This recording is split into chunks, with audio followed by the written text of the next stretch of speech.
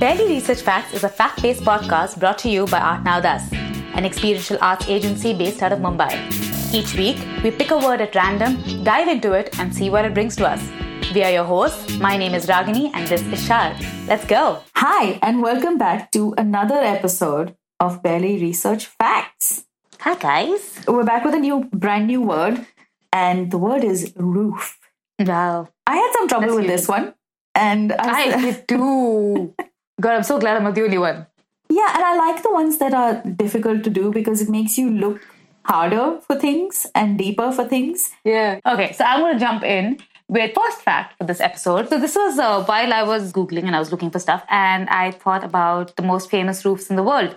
And there are a bunch, the Sydney Opera House being one of them. But the one that that caught my attention was the roof of the Taj Mahal. Now, I also, normally when I'm researching stuff like this, and this is something I've realized about myself recently, that because so much of the Indian stuff is something that I feel like, I know this, or, of course, like this, everyone knows, because we've grown up on so much of this information, right? And so it feels almost like, it's so common that everyone would know it. And, I tend to gravitate towards the things that I don't know, because it's also an exercise in information gathering, for us. But then I started reading up on the story about the Taj, and it was fascinating, for one. There's so much stuff about it that I did not know. And there's a really cool conspiracy theory, so that just adds to the fun of it. So the Taj Mahal is this enormous mausoleum that was built by the Mughal Emperor Shah Jahan. It's in Agra. It's housed on the banks of the Yamuna River. And it was commissioned in 1632 by Shah Jahan as a tomb for his wife who had passed away in childbirth. It's a beautiful, beautiful building. And, everyone obviously knows what the Taj Mahal is. And as of 1983, the Taj is a World Heritage Site as designated by the UNESCO. And it is one of the 7 wonders of the world as well. So I'm going to begin with just a little bit about the dome, or about the structure of the Taj. Now, the Taj Mahal is a complex that kind of incorporates multiple buildings. It has huge garden, and then that sort of goes into this mausoleum with the domed roofs that are now famous all over the world. Yeah. The building is square and is made with what is called the 9-fold plan in place, which was popular in the Mughal style of architecture in the 16th and 17th century. Okay. And the idea is to have the 8 paradises incorporated into the building surrounding the tomb, or in the 8 different rooms or areas. So there are 4 rooms, 1 in each corner, a central round chamber, and then an additional 4 areas. And so this becomes a 9-fold plan. Oh, okay. And while of course the inside of the Taj Mahal is beautiful and the inlay and the design work is just gorgeous, but the most recognizable feature of the Taj, and the thing that we know it by, is, apart from its squarish structure, is the domes of the Taj, right? Yeah. And they're these marble domes which are inlaid with lotus designs and patterns. The domed roof actually tops an octagonal chamber that is circular at the top area. The roof is a high drum, and it is then topped with this bulbous dome. The dome measures about 26.5 meters and is 17.6 meters wide. And then the 4 smaller areas surrounding the domes are all shaped in a similar fashion so those are the 4 domes that you actually get. So you can see the big domed roof, and then there's the smaller bulbous domed roofs around it. On top of the dome is a gilded finial that is originally made of gold, but was eventually replaced by bronze in the 19th century, and a crescent moon that has its points pointed to the sky, which is a common. So this is really nice because it's the Islamic motif of the crescent moon. But the entire finial, as a result of the manner in which it's constructed, has this trident-like appearance, which also sort of pays homage to the Hindu elements, in the form of the trident.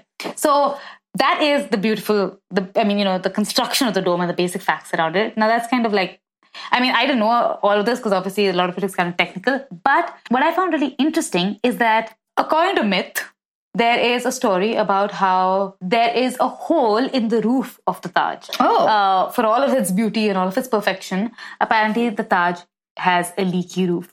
Now, so the Taj is leaking, the roof of the Taj is leaking, which may or may not be such a big shock because honestly the building is 350 years old. It's maybe bound to leak at this point. Yeah. But the reason why this is surprising is because there is a report that sort of has taken into account a letter from the Prince Aurangzeb, who was Shah Jahan's son, to Shah Jahan. And in the letter he writes, the dome of the Holy Tomb leaked in 2 places towards the north during the rainy season. And so also the fair semi-domed arches. Many of the galleries on the second story, the 4 smaller domes the 4 northern compartments, and the 7 arched underground chambers which have developed cracks. So this means that this possibly was right from, in the early years of the Taj. The Taj has been leaking since then. And he says during the rains last year, the terrace over the main dome also leaked in 2 or 3 places. So it's clearly multiple leaky points in this building. And so the first question is the letter, is the letter authentic? Is it credible? So the letter was published in the Muraka-e-Akbarabadi in 1931.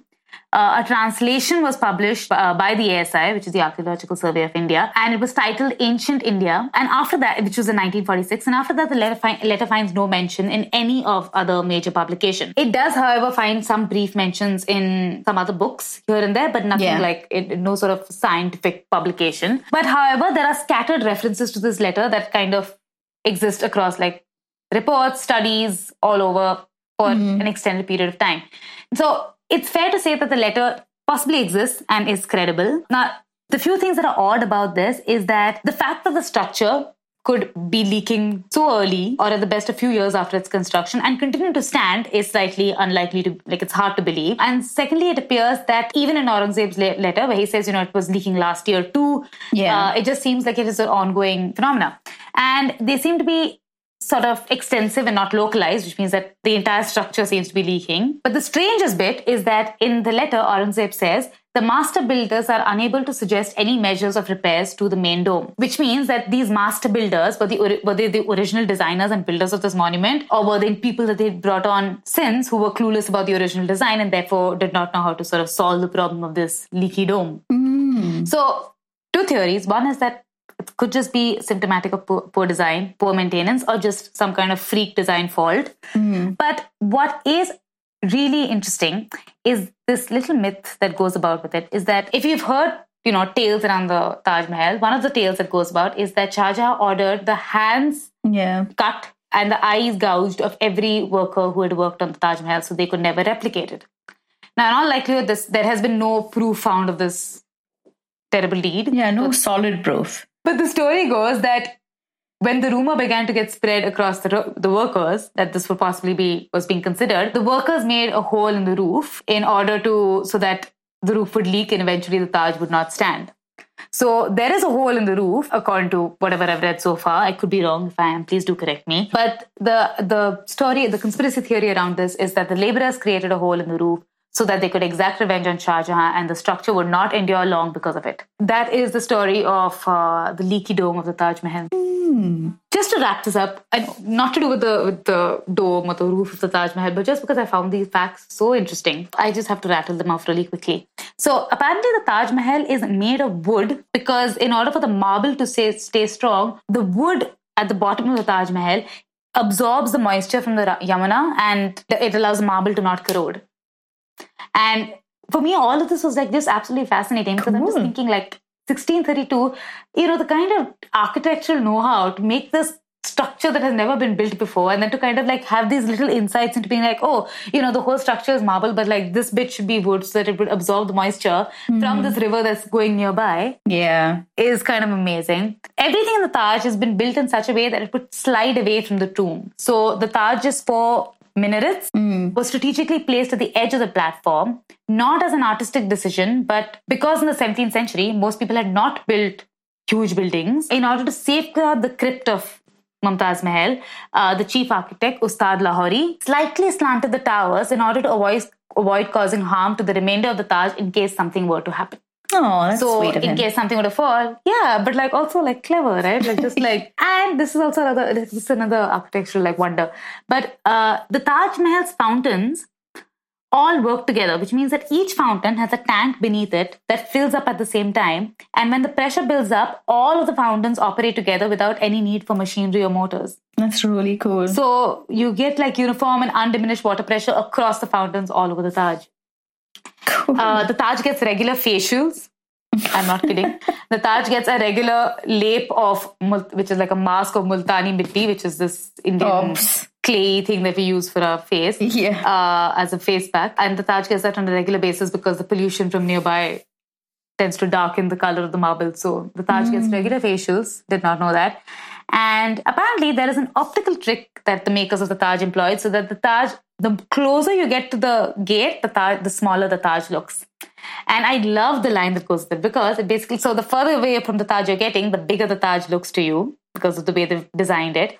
And the guides at the Taj say that it's because when you leave, they want you to take the Taj with you in your heart. Aww. That is the story of the roof and of the Taj Mahal by itself. Cute. I wanted to talk about another type of historic building, nothing close to the Taj Mahal at all, but it's a type of roofing that people still use here in the UK, in some places, not predominantly, but in some places, and it's called a thatched roof. Now, when you think about the phrase thatched roof, you're not, it doesn't sound very, I don't know, it sounds just very basic. Basic B. Yeah, and it does sound like the opposite of the Taj Mahal for sure. Yeah. But I've actually, Dean and I have driven through the countryside over here, and there are some houses, they're so striking. They're these old, very old, quaint looking cottages that have a very bulbousy thatched roof on top. And it looks, it just looks like an old, sleepy, like English village. It gives it more of that character and charm. Now, I thought, okay, now when I look at a building like this, the first thing I think of is the people living in it are rich. Because, preserved buildings in the UK, like that come under conservation, they have to be maintained to such a degree of quality that you have to be, well off to be able to maintain such a house. To the fact that, like the locks and the latches and the type of glass used in some cases, the type of wood used, you're very restricted in the way that you can refurbish or redo these buildings, because they want to preserve these old. Basically, it's art. It's art used daily. So, Bronze Age inhabitants of England wanted to roof their houses. So they used whatever materials they had at hand. They had these long stem plants that were around, things like wheat, straw, and they just made bundles out of those and then piled them one on top of the other and created a thick roof. And the purpose of the roof obviously was for protection, yes, but the purpose of using this material was that the rain, because most of these plants were, water, I wouldn't say waterproof, but maybe water resistant. The water would sort of slough off the tops of the houses. And it not only did that during the rain, it kept the house cool during the summer and vice versa during the winter. So, like I said, most of the thatched roof houses in Britain, they're more like a novelty and they're being preserved as a case of conservation. And some of them are as far back in history as the 16th century. So what people have found now, obviously, like I said, you go out in the countryside, it's so quaint, it's so cute, etc.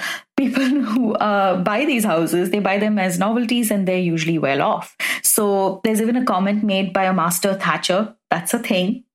A master thatcher who said that thatch used to be a poor man's roof. Now it's a rich man's roof. Each of these thatched roofs have to be maintained so rigorously. They have to be redone, not taken apart and redone, but more like just redone in layers every 20 to 25 years. And yes, they look cute, but is it worth it is my question. Because now the first thing, what would you say is a risk with a thatched roof? The biggest risk? Animals in your roof. What?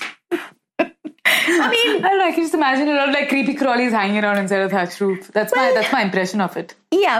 No. I'll just nip that in the bud. No. I was hoping and expecting you to say rain or fire, because one of those two things. Yeah, fire. Yeah. Okay, I take that answer. Fire.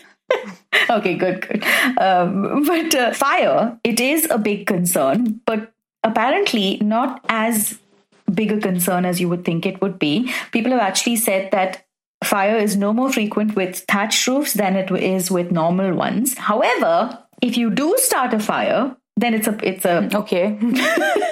It's not more prone to catching on fire, but if a fire did happen, then it would spread quickly. And chimneys have to be like properly maintained. So it is a lot of work, but you get a cute looking house in the end in the countryside. Which I think is worth it. Yeah. Do you think so? Okay. I'm all about the aesthetics. I'm just like, looks nice, it's worth it. Now another factor that you have to take into account when you have a thatched roof, because this has now become a podcast about people who want thatched roofs. Mold can be a problem, and it often needs to be stripped off. So it takes some of the thatched roof, like the thatch, off, and it reduces the lifetime of this type of roof. And apparently, modern Europe's cleaner air actually is responsible for a rise in mold on thatch. So yay, human beings, for having cleaner air, I guess, because there's not as many operating coal plants.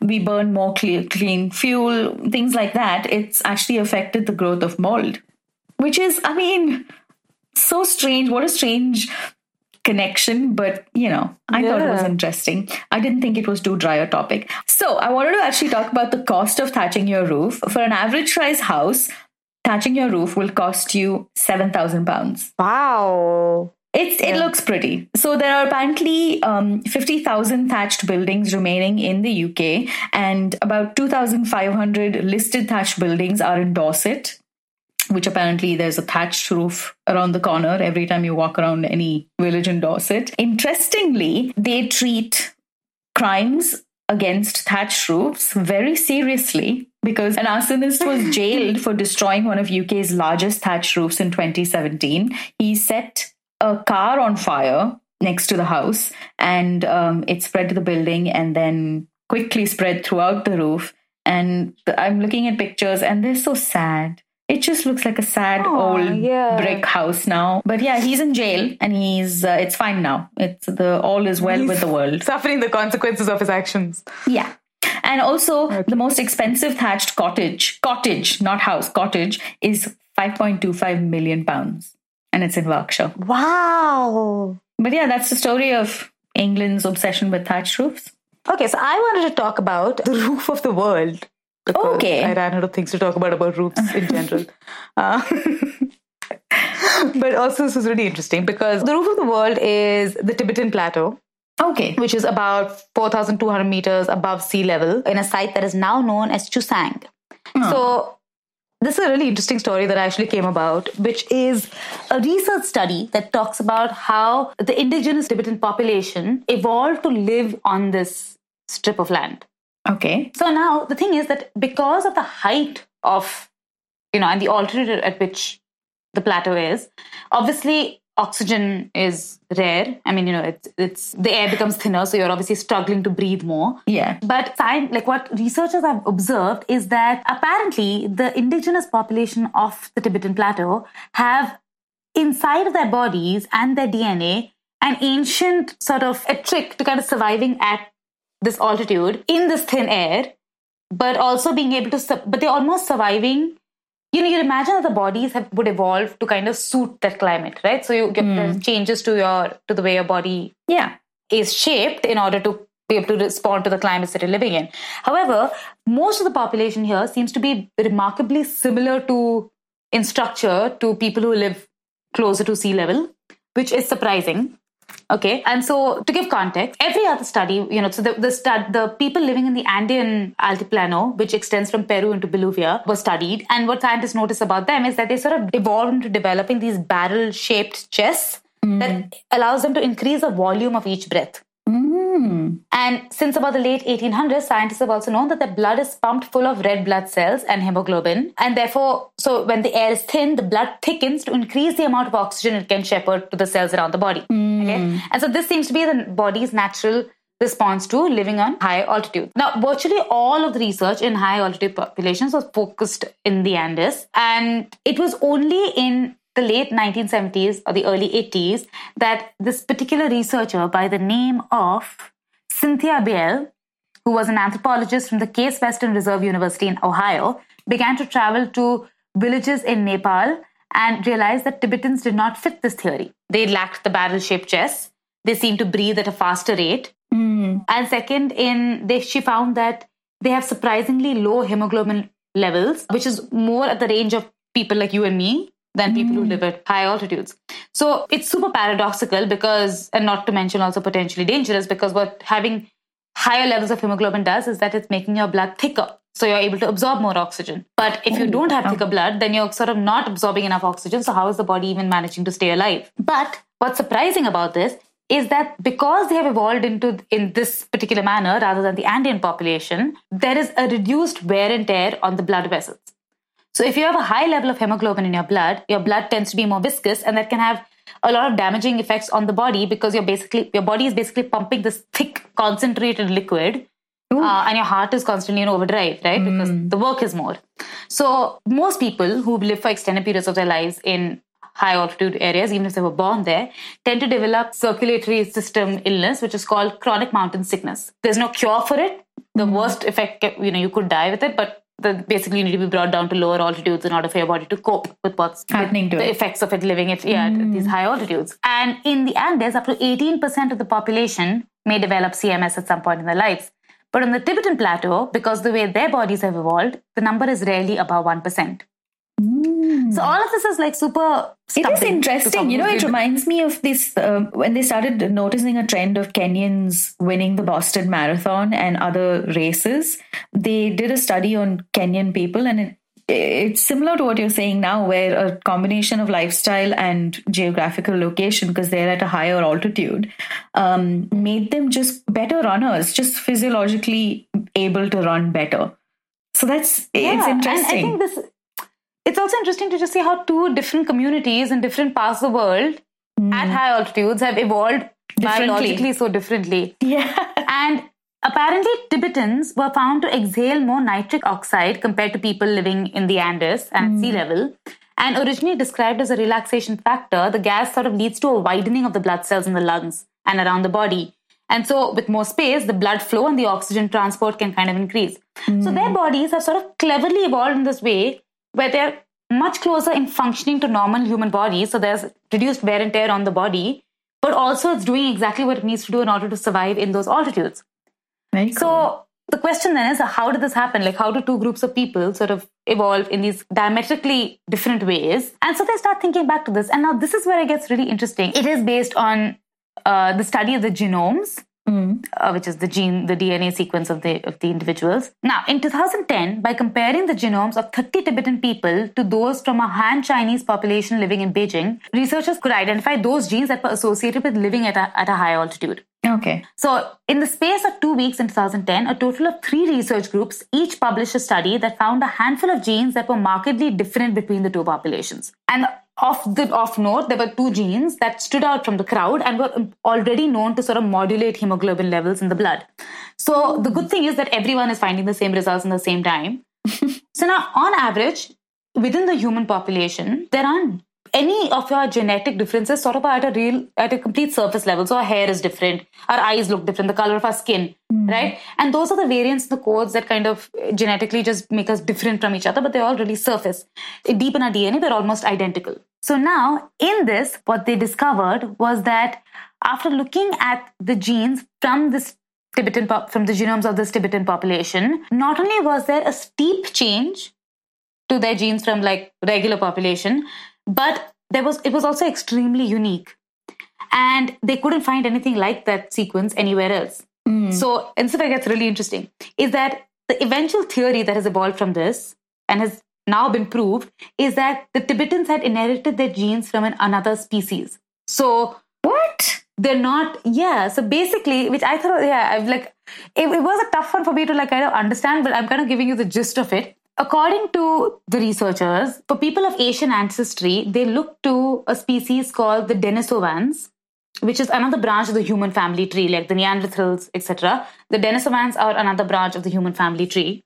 And the results demonstrated that populations from Papua New Guinea, Australia, and a few regions of Southeast Asia had inherited between 1 to 6% of their genomes from the Denisovans. Cool. Yeah, and so basically the reason why they have evolved differently is because they have literally evolved from another species. And at some point in between 50,000 to 30,000 years ago, some Denisovans and some ancient ancestors of the Tibetan and Han Chinese people had sort of reproduced, merged their genomes, and then shuffled their genes like a deck of cards and produced children who would grow up to have offspring of their own, who would grow up with this really unique DNA set that would allow them to function like absolute normal human beings without any evolution to their bodies, but also be able to survive at those high temperatures, at those low temperatures, sorry. And high altitudes. Yeah. over the next tens of thousands of years, the gene seems to have given little benefit to the Han Chinese people, unfortunately, because I think they stayed closer to the earth and made no difference.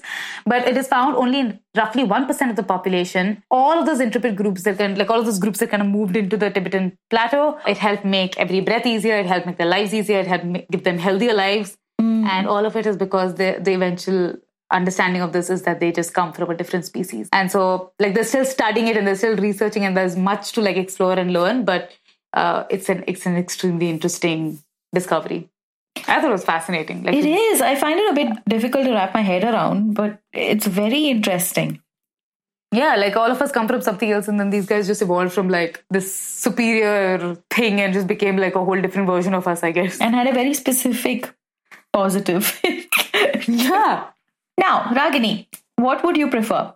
Sloped roof, flat roof? Slope roof. Okay, a conservative, I see. So I was interested in, roofs in general in this episode. Okay. And I wanted to pick the driest topics there were. So now that we've done with thatching in England, I want to talk about sloped and flat roofs and how each came about. But I promise I will not drag it out more than it absolutely needs to be. So traditionally, sloped roofs, that was the norm. All the houses that you see, except in deserts, most of the houses that you see in antiquity, they were sloped because, it helped get the rain off the roof. It reduced rain damage. It, helped the snow fall off the roof easier and other things like this. Now, till the Industrial Revolution, this was pretty much the norm. So even if you look in Victorian England, in even in busy town centers and things like that, you'd see sloped roofs. Then, in the mid 1800s, tar roofs were invented. Now, the difference that this made was that tar roofs could be flat, and they had to be flat. In fact, they were made of layers of felt and tar with a slight slope to a drain. Now, they had to be flat because obviously the tar was applied by mop, and so so that you wouldn't have tarry roads or tarry construction workers who were having tar dripped on their heads as they were working. All these roofs were flat. The advantages of the flat roofs were that they were cost saving because just imagine the cost of building this extra two sloped bits where the only advantage really was that it looked pretty great, but also that you'd have a pretty unusable attic space. You'd be adding dozens of feet to the height of the building for not much return in that way. So hence flat. It'd be pretty. It is pretty. We know that by now. We know that both of us go for pretty over expense. Functionality. Yeah. One of the places that was really famous for this type of flat roof everywhere you went was New York City. In addition to cost saving, flat roofs also provided space to hang laundry, just chill out, just go up there and sit, I guess. And also to place water towers and air conditioners and things like that. And it had the added benefit that snow wouldn't drop onto the sidewalk. So, early New Yorkers found this really beneficial. And so you'll see that even all of the really old, now 100-year-old buildings in New York were still flat at the top. And then slowly from this idea, it became commonplace for big cities in the West to have flat roofs. Now, one interesting aside, apparently, people used to build false fronts to disguise sloped roof houses as big city buildings. So to make a building look like, oh, I'm so cool, I'm from the big city. They'd have this flat front. So, but then if you went around the side of the building, it had slopes. Which was really cute, and it also they could be Indian. It could be clever. Could be Indian. Yeah, and apparently the added benefit was that the false front could be used to advertise businesses and things like that, which you'd have limited space to do in a sloped roof house. So now, by the 1920s, flat roofs were well established as a symbol of modernity, and so they became synonymous with the modern style of architecture. And what do you know? People disagreed about it. What do you know? People like to argue.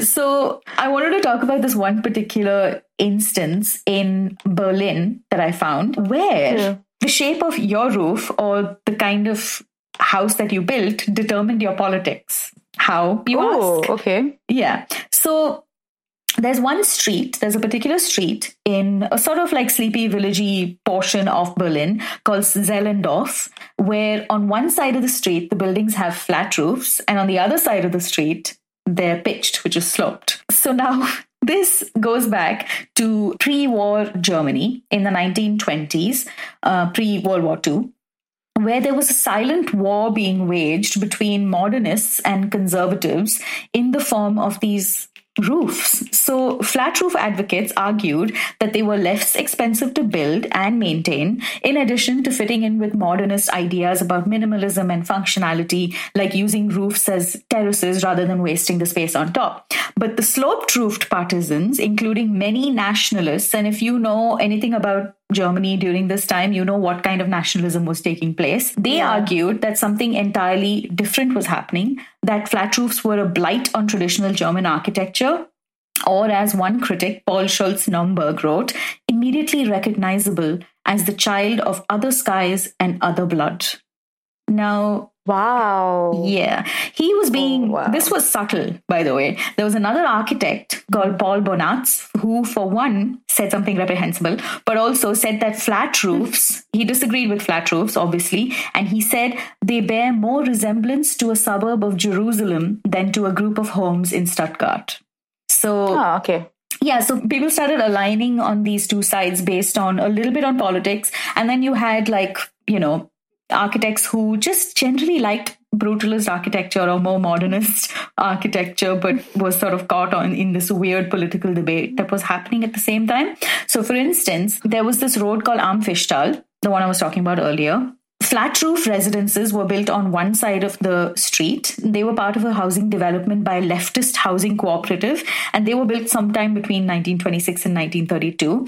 And guess what this leftist development was called? So strange, but they took their name from a nearby tavern, and it was called Uncle Tom's Hoot or Uncle Tom's Cabin. Oh, yeah. And then it's a book. Yeah, it's a book. It's a very famous book about by Harriet Beecher Stowe. Yeah. So they were called that. That was a leftist housing cooperative, and then across the street was GAGFA, which is an acronym for something unpronounceable by me, by this mere mortal. But it's GAGFAH. That was what the housing cooperative was called, and it was supported by conservative white-collar unions. And they built their response in 1928. They called this community Fischtalgrund, which consists of 30 buildings with 120 housing units, and the roofs were sloped. So what's interesting is that, yes, some people did take this as a very highly political debate, but also that, the context within which it was set made it very easy to do that, because the Nazis were coming to power not 4 or 5 years later and doing horrid, terrible things. Now, this drew a lot of media attention because they built it to draw media attention. Before residents moved in, Fischtalgrund, which is the conservative housing cooperative, opened first as an exhibition in September and October 1928. And the press immediately took to it. They called it the Zehlendorf Roof War. And it made a really good story at the end of the day. And then conversely, a flat house roofing development built in Stuttgart attracted nearly 50,000 people during the exhibition. So they were busy exhibiting houses or styles of architecture, not 4 or 5 years before the Second World War. How interesting. Yeah, and all of it had, And I would have never thought that it had this kind of that this would be the history to it. I would imagine some kind of functionality, but wow. The political implications of a roof of a house was not what I was expecting. Yeah. But there was some people who were just architects. They weren't necessarily, politically motivated. For instance, an architect, the lead architect behind Fischtalgrund, Heinrich Tessenau, publicly rejected the idea of a war. He said, here as there, this is essentially a serious search for the best architectural solutions. Sorry, Heinrich. But, other people thought differently. So that's the story of the War of the Roofs, as it came to be known. The War of the Roofs. I like that. Okay, so I'm going to go into a different kind of, it's not really a roof, but it's a baby roof called a roofie? I'm going to talk about roofies, though. What? Really? Yeah. Oh, okay. I thought that was like fully staged, but well done. Okay, I am actually going to talk about roofies because I ran out of things to talk about roofs, and I was finding other things to talk about. So I found some crazy stories about roofies and stories around roofies, not not terrible ones because I wanted to veer away from them because we've heard enough of those. You. Yeah. But apparently there was a restaurant in Staten Island in New York that thought that renaming a dessert drink and calling it the Roofie Colada was a good idea. Oh my God. Yeah. Needless to say, they have since received tons of backlash and have changed the name. But they did put out a disclaimer on their Facebook page saying that, for the record, just so you know, that there aren't any date-rape drugs in the dessert. Oh God. If you ever have to make that kind of statement in public, just never call bad idea. Sometimes I just look at these things and I'm like, who approved? Who came up? What was that room like? They need to give up their jobs and become master thatchers. I've heard that apprenticeships are very lucrative. So they basically got burned for good reason. However, in California, there were these 3 women who were sitting at a restaurant. This is really cool, it's a cool story. But they're sitting at this restaurant in Santa Monica, and there's this young girl who's sitting on a table opposite them, and she gets up and she goes to the washroom, and one of the women sees a man fumbling with his date's glass at the table and reaching for something. And then she's looking at him, and she can see him opposite her table, and she's seeing something fall from his hand into the glass, and she realizes that he's about to drug this girl. Oh God. So they walk into the bathroom, and she goes up to the girl and she's like, look, I don't want to freak you out, but I just saw the guy you're with and he put something in your drink. And, do you know him? And this is where it gets really creepy because she's like, oh my God, he's one of my best friends. I've been working with him for a year. Ew, never trust anybody again. God, terrible, right? And then, so basically the woman on the date, she comes back, she returns to her table. She's trying to act like nothing's happened. In the meantime, these 3 amazing women alert the restaurant manager, who then talks to security, and they check the video and they confirm the women's story. And then right after that, the cops came and took the man away. And later, the Santa Monica Police Department confirmed that the man had been arrested with multiple vials of a clear substance on him that has not yet been identified. And the 3 women in question are Sonia Ulrich, Marla Salzer, and Monica Kenyon were the 3 women. And they have this amazingly cute meme that's going around with the 3 of them standing in these Charlie Angel style poses. And the meme reads, "Don't roofie someone on our watch." Oh, I love that. It was a cool story. But be careful, girls.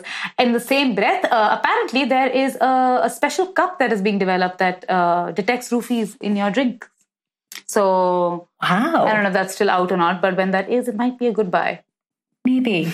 But those are 3 cool little news bits from the world of what's going on in the world of roofies.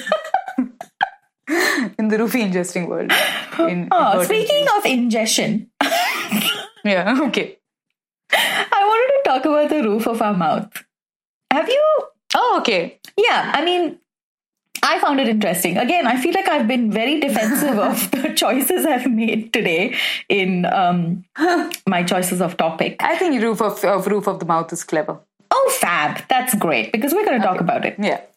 So, one of the things that I first wanted to talk about was this Reddit post that I came across. So let me start by just referencing this Reddit thread where someone asked, do you have taste buds on the roof of your mouth? With a very pertinent answer in the form of a question, which was, how high are you? But I am going to answer the question for this answer-seeking Redditor. The answer is yes, you sort of do have taste buds all over your mouth.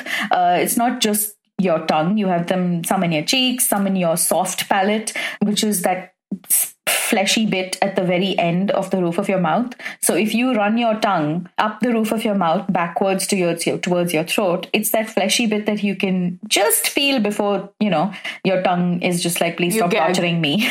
Okay. Interestingly, I did bring up an interesting topic about gag reflex while stood next to my husband and 3 of my uncles. Don't do that, you guys. So coming back to the roof of your mouth, it's a very interesting portion of your anatomy. The roof of the mouth, the proper name for it is called the palate. And ages ago, they used to think that that's where the taste buds were. And that's why it's called, when you have... when you're talking about taste, you say that, oh, it's not part of my palate, or that's why you refer to a set of tastes as, your palate, because that's where people thought the taste buds were. But the tongue has been obviously named the big kahuna of the taste buds. That's where you taste most of the stuff. But you also have it in your soft palate, in your cheeks, in your tonsils. No, thank you. I don't want taste buds in my tonsils. Would you want taste buds in your tonsils? Well, I don't think we have a choice. It's immaterial. Yeah, you've got them. Having given you that surface level information about the palate and about the hard palate and the soft palate, etc., did you know that there's a phobia associated with the hard palate and peanut butter? I did not, but I can understand it. So, arachibutyrophobia is defined as the fear of peanut butter sticking to the roof of your mouth. Yeah, I completely get it. I get it too. I don't want anything stuck to the roof of my mouth. It's the most uncomfortable thing in the world. Plus, another interesting aspect of the roof of your mouth is that it's really important in phonetics. So if you were making, like Dean and I have this discussion because obviously he's used to using his tongue in, when verbalizing things in a certain way. So if I say to him, can you say, my mom's name, Sujata, he'll say Sujata. Like he doesn't understand phonetically how to make a soft T sound. So you make the sound, Ragini. Sujata. Yeah, so that soft T is outside Dean's lexicon of being able to do. So the hard palate is actually where you make these sounds, and your placement of your tongue and which part of your tongue against the roof of your mouth makes the difference. So T, D, J, these are all sounds that you make using certain parts of your tongue against certain parts of the roof of your mouth. Wow. Yeah, so in Hindi, we also have a R sound, which is like a rolling of the back of your tongue against the roof of your mouth. Again, very difficult for non-Hindi speakers to do unless it's part of the language that you speak. If you can think of any other sounds or words that are tricky to say and that involve using your hard palate, comment them on our Instagram post about this episode. Yeah. Because we like being geeky like that. I'm going to be doing this all day now. I'm just going to be like, duh. And then Malayalis, which is where I'm from, have even worse, which is Yeah. Yeah, I can't do that either. But yeah, so there's a little bit about the hard palate and the importance of the hard palate. And the roof of your mouth. Yeah. So we're going to go and spend a very productive day now, pronouncing the different words that we know. Yeah, making sounds at each other. Yeah, and we will see you next week with another word and another short episode. See you. Okay, that's it for today. The episode you just heard was edited by Mohit Chandelier. Music for the episode is by Charitha Arora. If you'd like to reach out to us about the podcast, the episode, or you just want to say hi in general, we're on Instagram as Barely Research Facts. You could also come to the website at www.arnavdas.in. If you like the podcast, review, subscribe, and please share it with other podcast lovers in your circle. It would mean so much to us. Until next time, bye.